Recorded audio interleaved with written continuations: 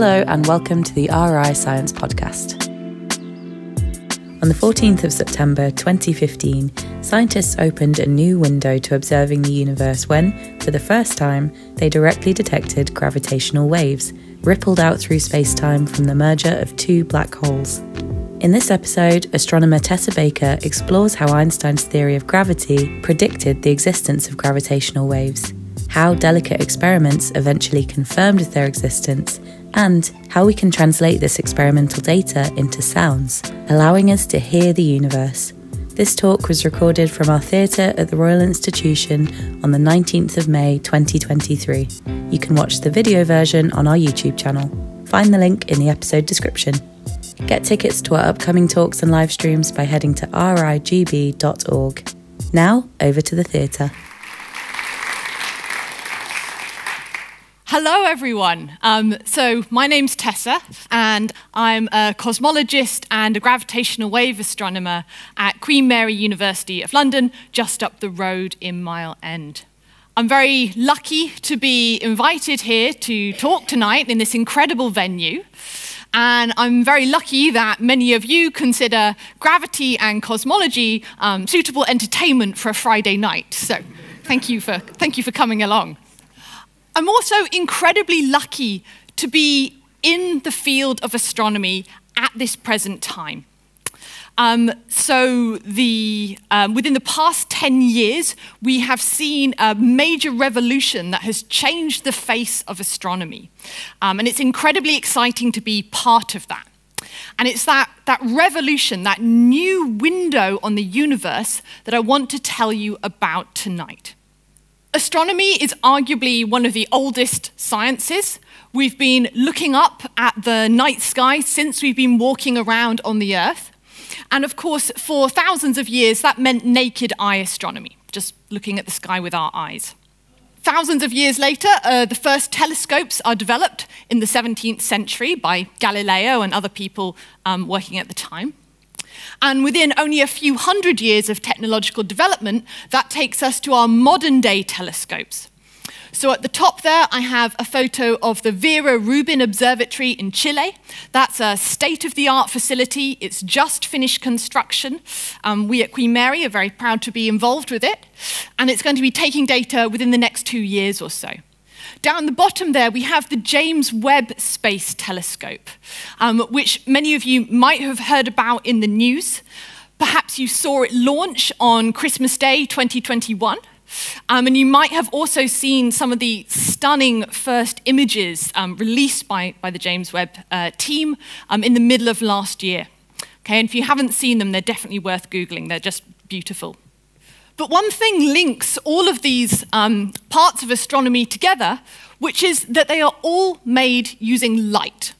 Right? In all these cases, we are seeing the universe. We're seeing distant galaxies or distant stars with our eyes. And this new era of astronomy I want to tell you about today is the first time we've found a different way to observe the universe. And this will be using something we call gravitational waves. Okay, and this new window on the universe opened on the 14th of September 2015. So really not that long ago. And this new way of sensing the universe you can think of as being akin to hearing the universe. So having these different senses on the universe, seeing it and also hearing it, and in the course of today's talk, I'll explain why I refer to it as hearing the universe. Having those two senses open is enabling us to learn lots of new things in astronomy that we haven't been able to before. So what we'll do today is I'll tell you something about gravity itself. Then we'll talk about what these gravitational waves are. Then we'll understand why we can think of them as the sounds of space-time. And finally, I want to tell you about one very special event that shows the power of combining this sight and this sound together. Now, I had to put an extra slide in my talk last night because something happened yesterday, and this shows you what an exciting field this is to be working in. So just yesterday, just before 2 o'clock, we had an alert of a possible new detection of a new gravitational wave event. Now, I realize I haven't told you yet what gravitational waves are, but this was so exciting, I couldn't resist just not telling you about it. It's still early days. I have to say the data, needs more checks, so it's not confirmed yet. But this is what's happening. We're detecting these new events, regularly. But let's get back to our story. And the story is going to start with Sir Isaac Newton. So if you've studied gravity at all at school, perhaps Newton is probably the person you meet first, right? He's credited as really thinking about gravitational forces in the first instance. And the story goes that Newton was sitting under an apple tree in an orchard, and an apple fell to the ground, and that got him thinking about what makes the apple always be attracted to the earth. Probably this is a bit of a fairy tale. Probably it didn't actually happen, but it's a nice picture. And Newton formulated the first law of gravity. Now, there are only 2 equations in this talk, and I thought I would start strong and get one of them out of the way straight away, because it's an equation that I think a lot of people might remember from school, or maybe some of people who are still studying might meet it. So this is Newton's law of gravity.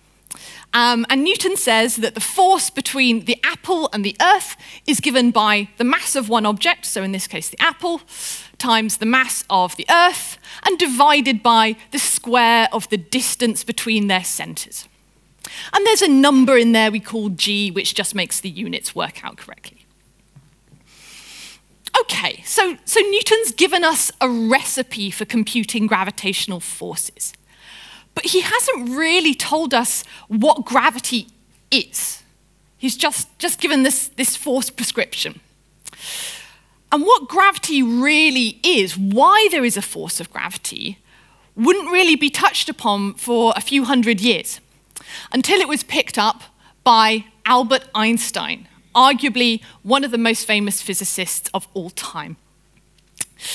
Now, Einstein was definitely a person to sit and think hard about long-established scientific concepts, because, of course, Newton's law was long established by then. He has lots of really great quotes about human curiosity. So if you're ever having a down day at school or at work, go look up Einstein quotes. So he said something like this, right? The important thing is not to stop questioning. Curiosity has its own reason for existing. He was a curious person. However, he did also say, a table, a chair, a bowl of fruit, and a violin. What else does a person need to be happy?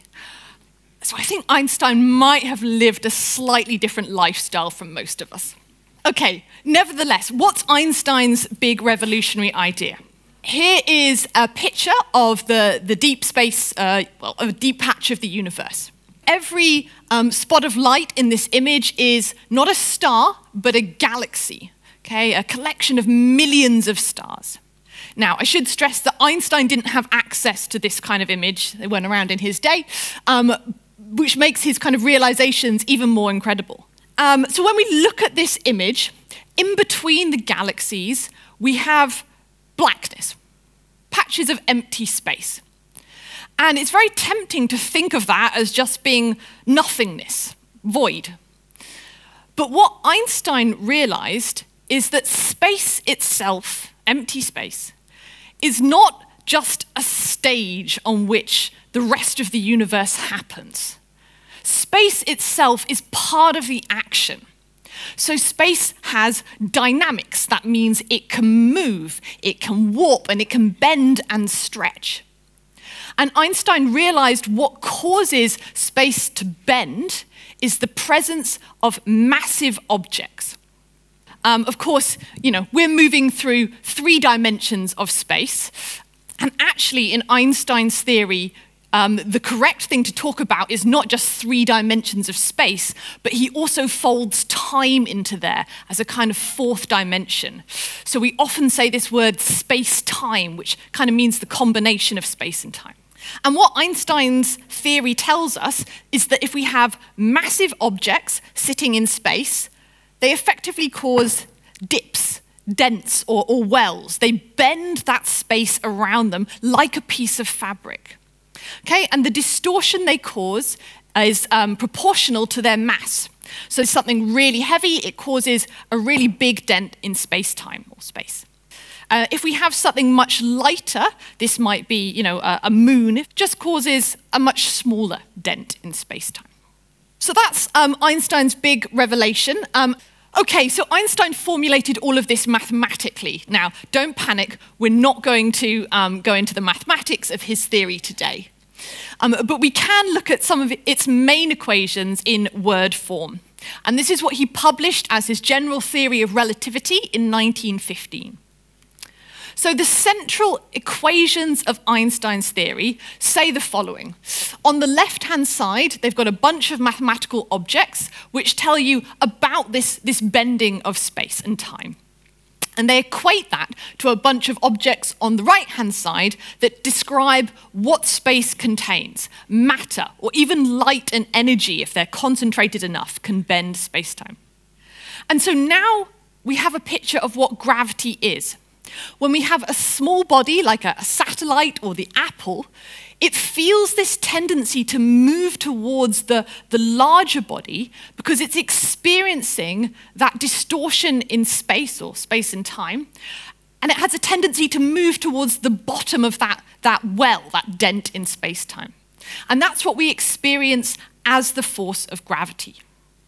Okay, so this is Einstein's big revelation, and he doesn't have to wait too long for some experimental confirmation of it. So luckily, 4 years later, there's a solar eclipse due. So the moon is going to come along and temporarily block out the sun, as seen from certain locations on the Earth. And Einstein spots this opportunity, and he makes a prediction for a particular effect from his theory during that eclipse. And what he predicts is that the position of stars around the sun is going to wobble. So, of course, normally you can't see stars anywhere near the sun. It's far too bright, it just blocks them out.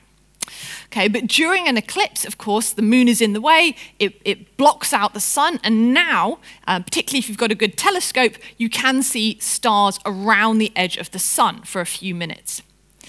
And what Einstein's theory says should happen is that the positions of those stars should appear to move.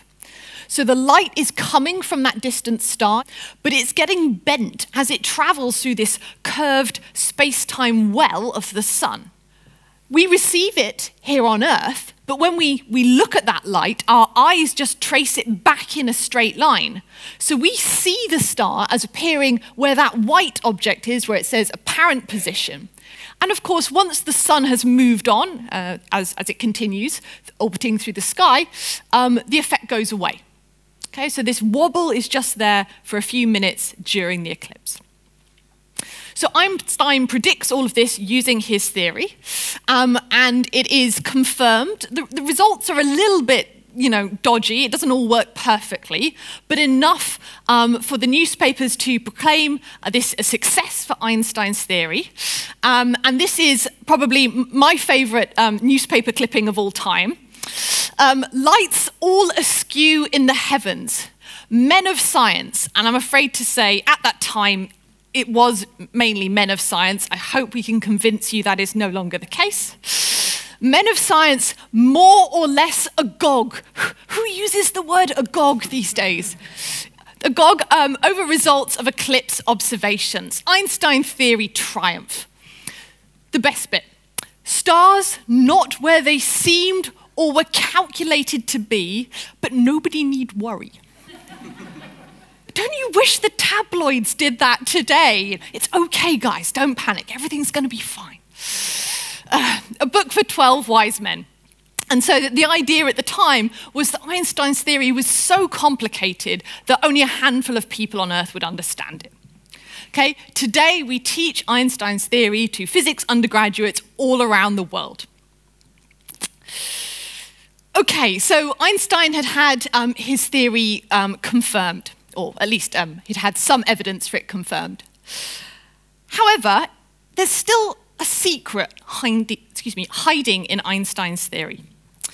And to talk about this secret, I need to introduce you to some objects I think of as the ghosts of stars. So, when stars die, that is, when they've finished burning all their fuel that keeps them alive as you know, like the sun shining, when they've finished burning all that fuel, they undergo a spectacular set of processes in which they throw off a lot of their outer layers and they leave behind a very, very dense core. And there's a couple of forms those cores can take, but we'll be interested in two particular types today. One is black holes, and the other is called neutron stars.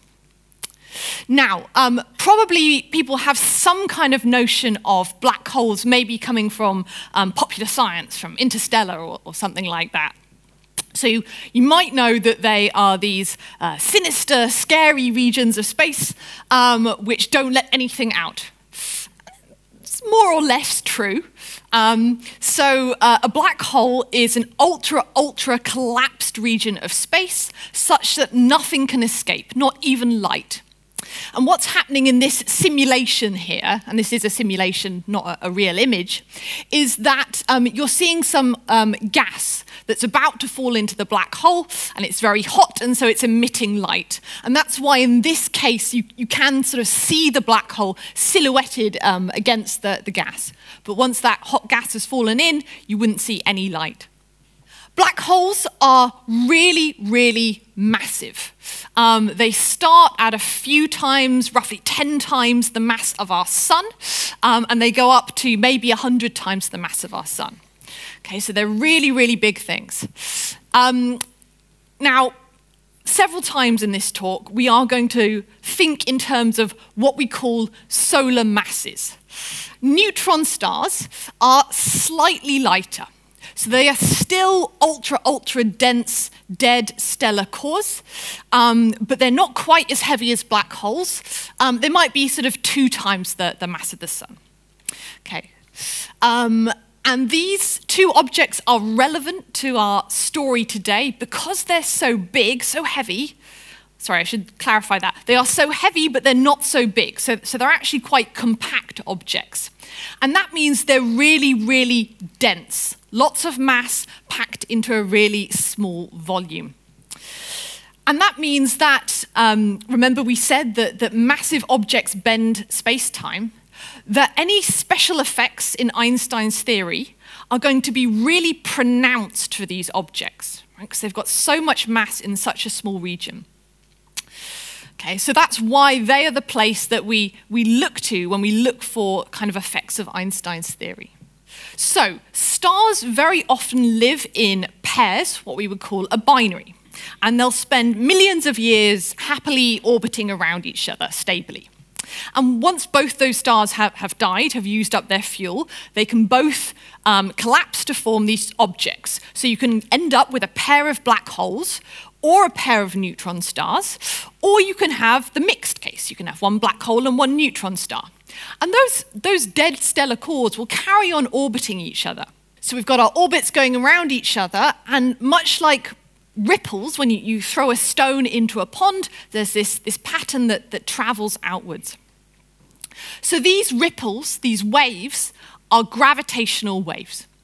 And they have that name because they are ripples in the fabric of space and time itself. So they are ripples in the fabric of space that is the same thing that gives us gravity. Okay, that's why they have that name. That's what gravitational waves are. Now, this little video here isn't quite accurate because in this video, the objects just go round each other forever. That's not what happens in nature. What happens is, as those objects orbit around each other, they take energy away from the system with these gravitational waves they're emitting. And that means the objects will start to get closer and closer, and they'll get so close that eventually they will touch, and then they will merge. So our two black holes will basically cannibalize each other and form a single big black hole. Okay, and there's something similar happens with the neutron stars. So I've got another video showing you that. Okay, so this time they're going to eat each other.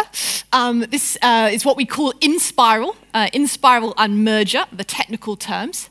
As they get closer and closer, the waves get larger and larger, and they actually get faster and faster as well. And then they merge, they form that single black hole, and then everything settles down. Once you've got to a single black hole or neutron star sitting there, that doesn't emit gravitational waves. You need this special pattern of two objects going around each other to shake up space-time in this way and produce gravitational waves. So this gives us two really useful things. We found the best place to go looking for gravitational waves. We said it was those really massive objects, right? Black holes and neutron stars. And actually now we've seen that there's a characteristic signal we can go look for. That gravitational waves should get louder and louder, faster and faster, and then they should die away in those last moments before the black holes merge. So how do we detect them? You can't detect them with a regular telescope because they're not made of light. So you need a very, very special piece of kit. So special, in fact, there are only 5 of these in existence in the world right now. There is a 6th one under construction there in India. Okay, what do these detectors look like? Well, they're huge. Here are photos, aerial photos, of the 2 detectors in the USA. This pair are called the LIGO detectors. That stands for Laser Interferometer Gravitational Wave Observatory. And they're on opposite sides of the USA. So this one's called Livingston. It's in Louisiana. The one in the top left is called Hanford. It's in Washington. Washington State, that is. And the reason they're on opposite sides of the USA, that's not accidental. It's so that they're really independent of each other. And so if they both see the kind of same signal at the same time, that's an extra bit of verification for us that it was something that came from outer space. It wasn't, an earthquake or something like that. Okay, and you can see these detectors have these huge, great tubes coming out of them. We call them arms. And they're 4 kilometers long. And each detector consists of a pair of 2 arms at right angles. Usually we can't get the second arm fully in the photo because they're too big. And where those arms meet, there's obviously some kind of building, there's something happening.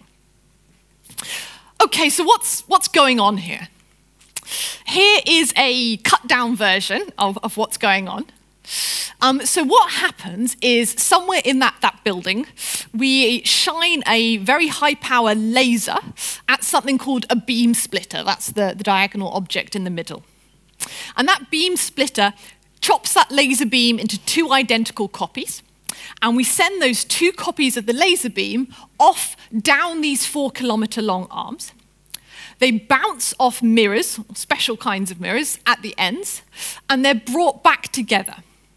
And we add those laser beams together, we say we interfere them. Okay. So light is a wave, or at least you can often think of it as a wave. And so the default setup of the detectors is such that when we bring those 2 laser beams back together and we add them, we can think of adding these 2 waves. And in the default setup, when there's no gravitational wave present, everything's arranged such that the peak of one wave sits over the dip, the trough of another wave, and so the 2 waves, when added, cancel each other out. And that means we don't get any light out at the final detector here. Okay, we call this destructive interference.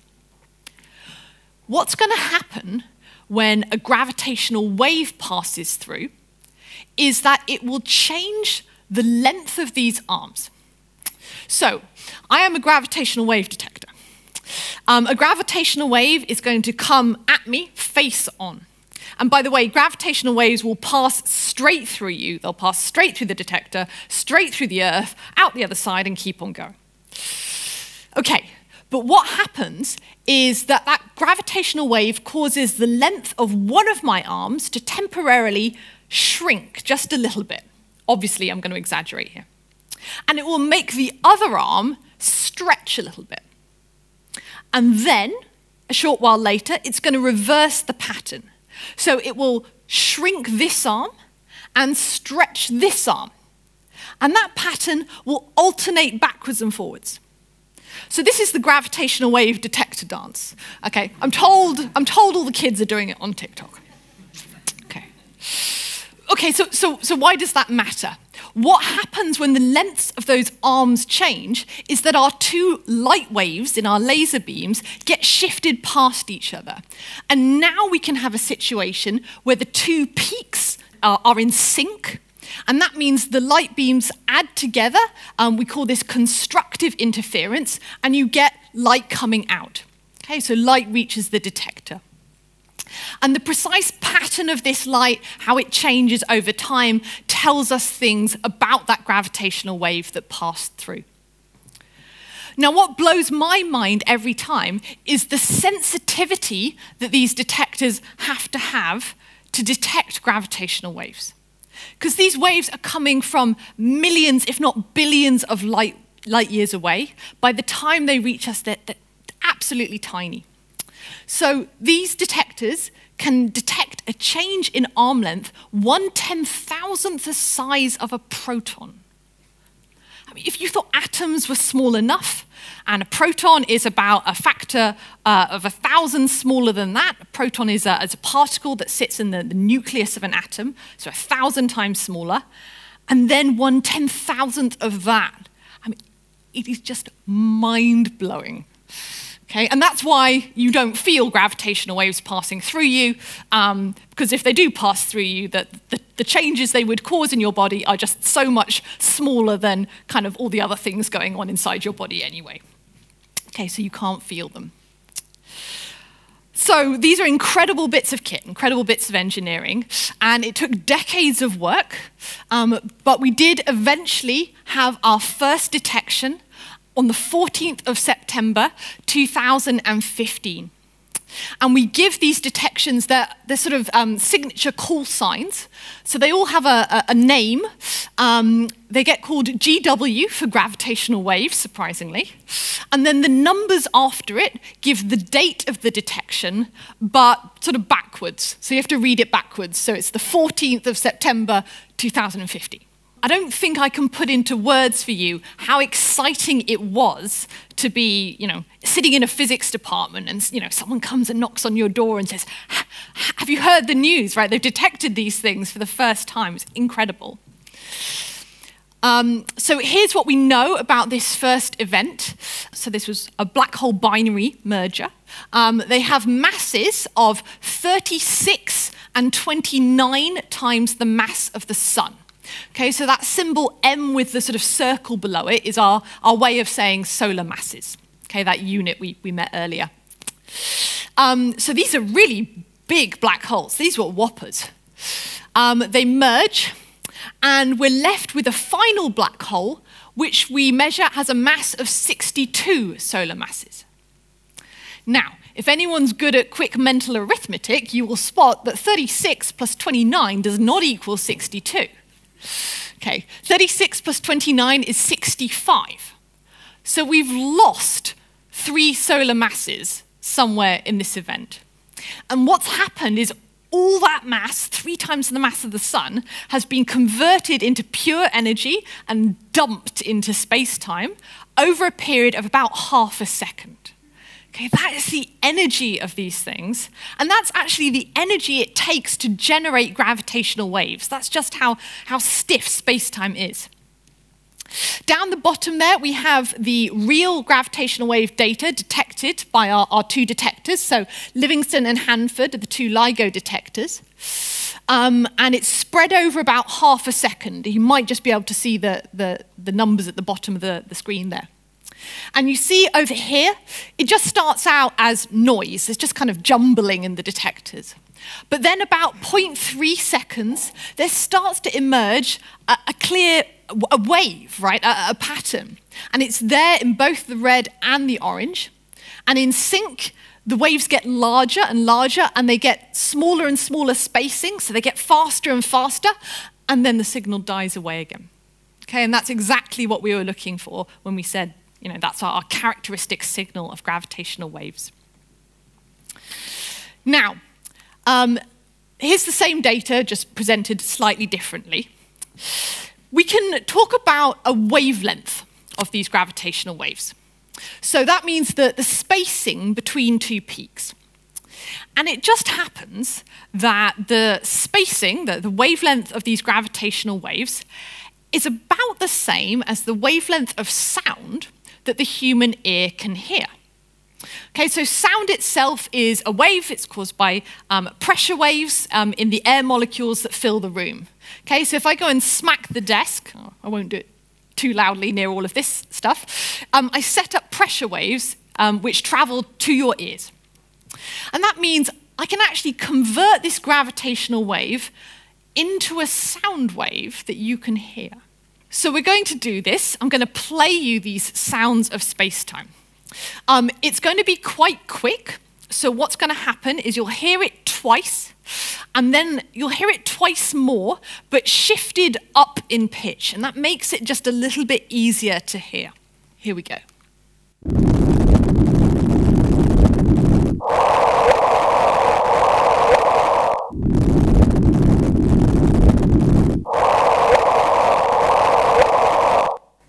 Okay, so there's this sort of general sort of rumbling noise. That's just the noise in the detectors. But then hopefully you could hear, to start with, this kind of low thump, right? It sounds like someone kind of punching a cushion, I think. And then when we played it a little bit higher, there's this kind of whoop sound. It's quite quick, but it's there. So that's the sound of this particular event. Okay, and that was our first detection. Now, we didn't have to wait very long to get a second event. A few months later, on the 26th of December, 2015, so again, the call sign, GW 151226, affectionately known as the Boxing Day event. Somebody had their Christmas severely disrupted by this one. This time, the black holes were smaller. So they're about 14 and 8 times the mass of the sun versus the kind of 30 solar masses we had before. Now, smaller black holes produce gravitational waves with a smaller spacing, a smaller wavelength. And that means the sound they make is higher in pitch. So I'll play you this one.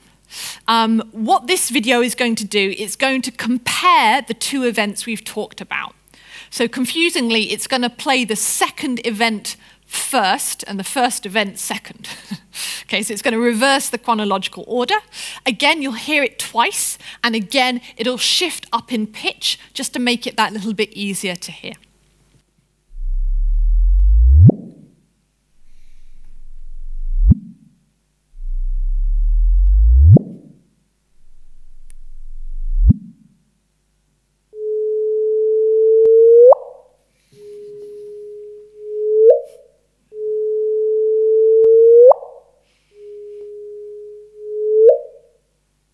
Okay, now you definitely heard those ones, right?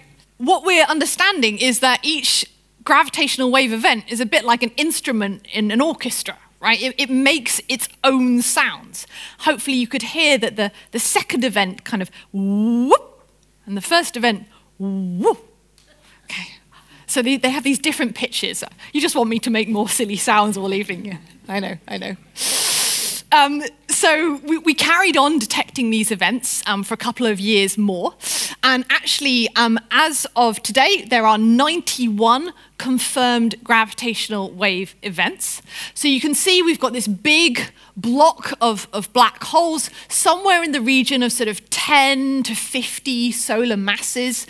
We even have a few remnants getting up to maybe 100 solar masses, really big ones. And then we've got a much smaller handful of the neutron stars. And that's because the neutron stars are quieter. And what I mean by that is because they're less massive, the waves they produce are less big, basically. They're harder to detect. So it doesn't really mean there are less neutron stars out there. It just means we're not as good at hearing them yet.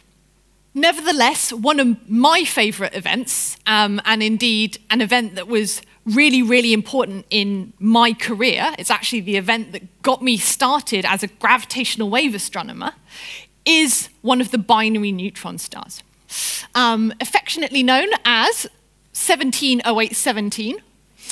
Yeah, it doesn't really work, does it?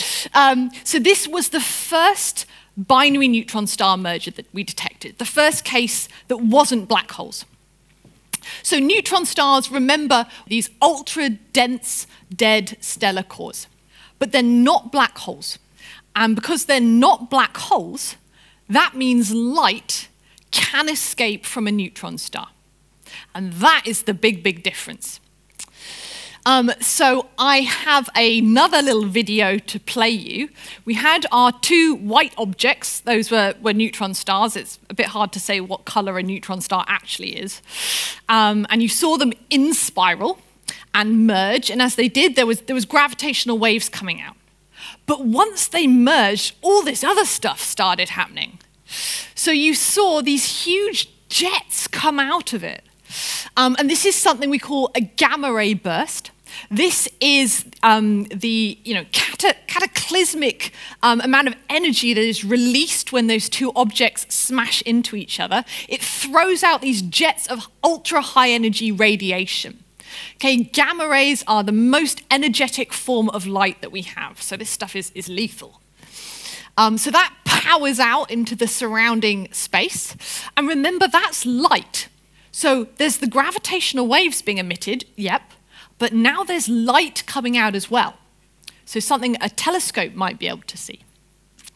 So first of all, we get the gamma ray burst. Then there's this kind of blue, fluffy pom-pom that seems to expand out the center. This is the kilonova. So what this is matter that's in those neutron stars, because again, not black holes, so there's still matter that can get out. It's matter, it's dust, it's very neutron-rich dust being kicked up and thrown out. And actually, these neutron star collisions are responsible for making a lot of the heavy elements in the universe. So if you've got a gold wedding ring, or if you've got silver jewelry, a lot of the gold and silver in the universe, probably most of it, is made in these events. Okay, and over millions, billions of years, this dust spreads out into space and ultimately collapses to form things like stars and planets. So the kilonova itself also emits light, slightly less energetic, light that we can see in the optical waveband, so things we could, in principle, see with our eyes, although we can't see things this faint. So that means this is an event that we can hear and we can see at the same time. Okay, so here's the real data. This is a set of images taken on the left about half a day after the event, and on the right about 2 weeks after the event. You're not looking at the bright object in the center. That is the center of the galaxy in which this event took place. Instead, you are looking at the small, fainter spot where the crosshairs are. And it's there in the left-hand image, and then 2 weeks later, it's gone. Now, that's pretty rare in astronomy. Most things in the universe evolve on a timescale of millions of years. There are very few things that we can actually catch coming and going on a timescale of 2 weeks. It's very human-friendly. So that is the kilonova. That's that blue, fluffy pom-pom thing. And that's then light from the event, but we also have the gravitational wave detection. So let's play this one. This sound is going to start quite quiet. Okay, so if you think it's not playing, it is, but we just have to be really quiet.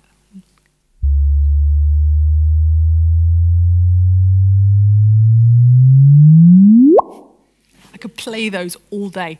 Okay, so what do you notice? It was a much longer sound. It started really quiet, but it was a much longer sound.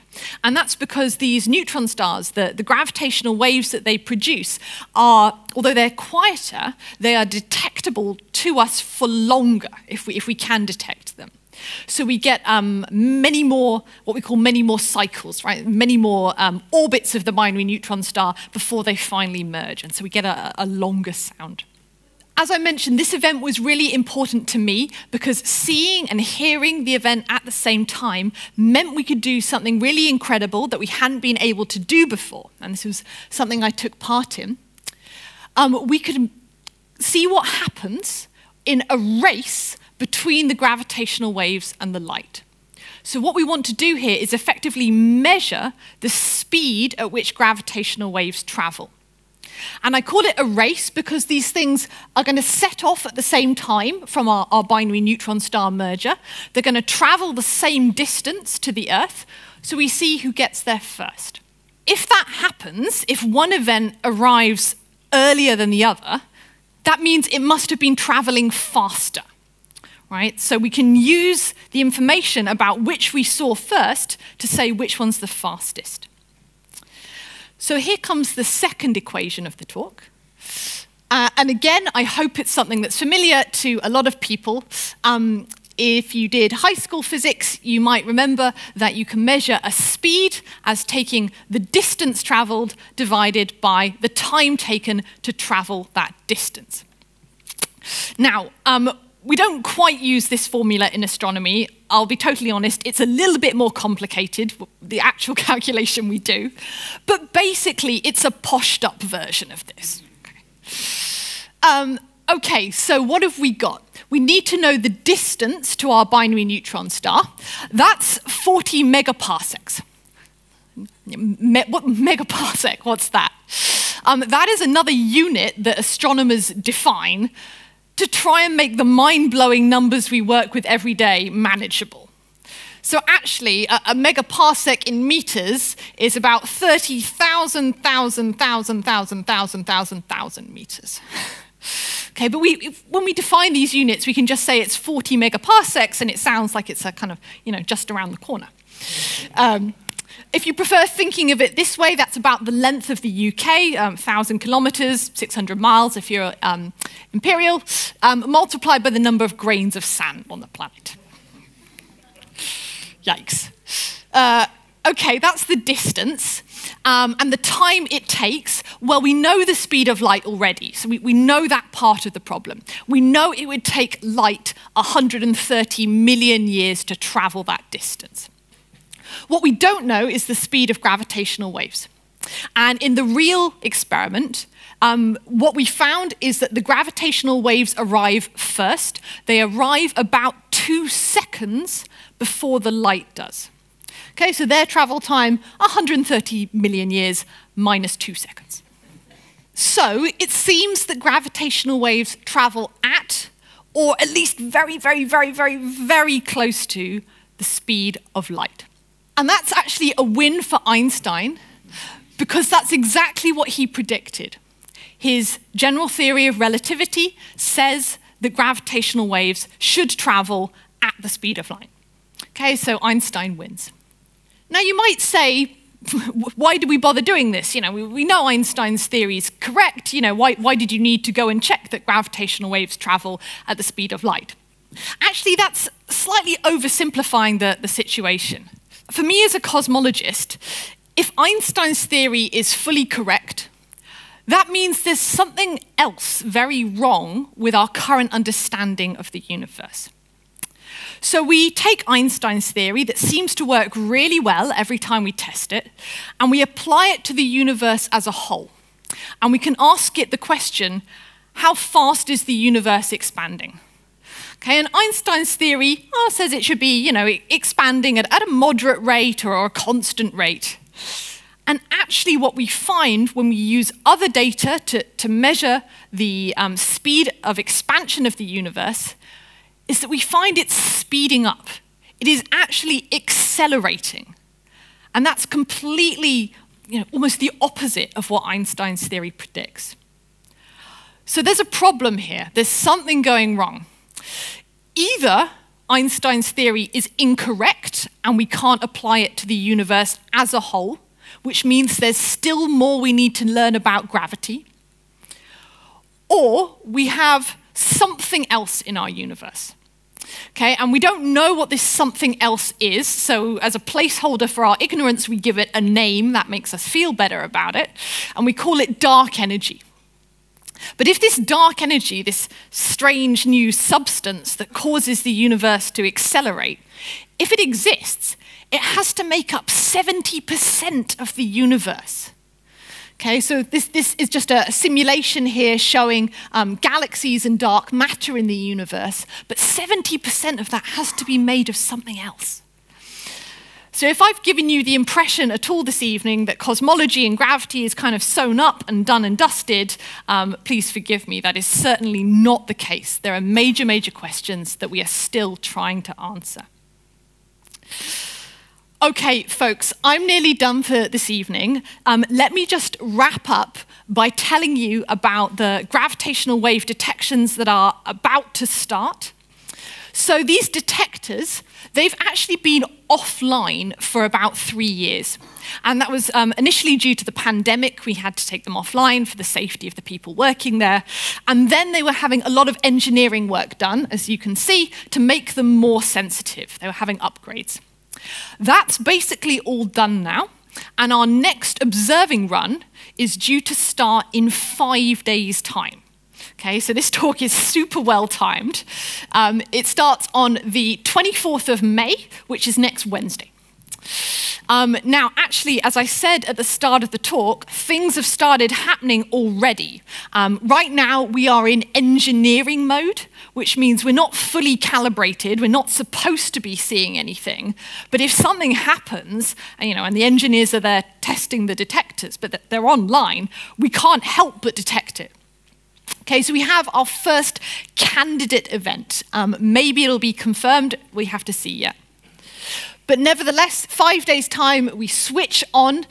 So doubtless we will see more black holes, more neutron stars, and hopefully a few more unexpected discoveries along the way too. If you would like to follow along, you can do. There is an app on your phone called, well, it's not on your phone right now, sorry. There is an app for your phone, if you wish it to be on your phone, called Gravitational Wave Events. What this does is it plugs into a set of alerts that are sent out worldwide if we find something interesting. So you can get a notification on your phone. If you choose the settings correctly, it will actually play you one of these gravitational wave chirps. So your phone can go whoop when you've got a gravitational wave detection. I mean, it's pretty cool. Alternatively, of course, if you don't want your phone going whoop all the time, you can follow the LIGO detectors on Twitter. Okay, I will leave it there, folks. Thank you so much for listening, and I look forward to some questions.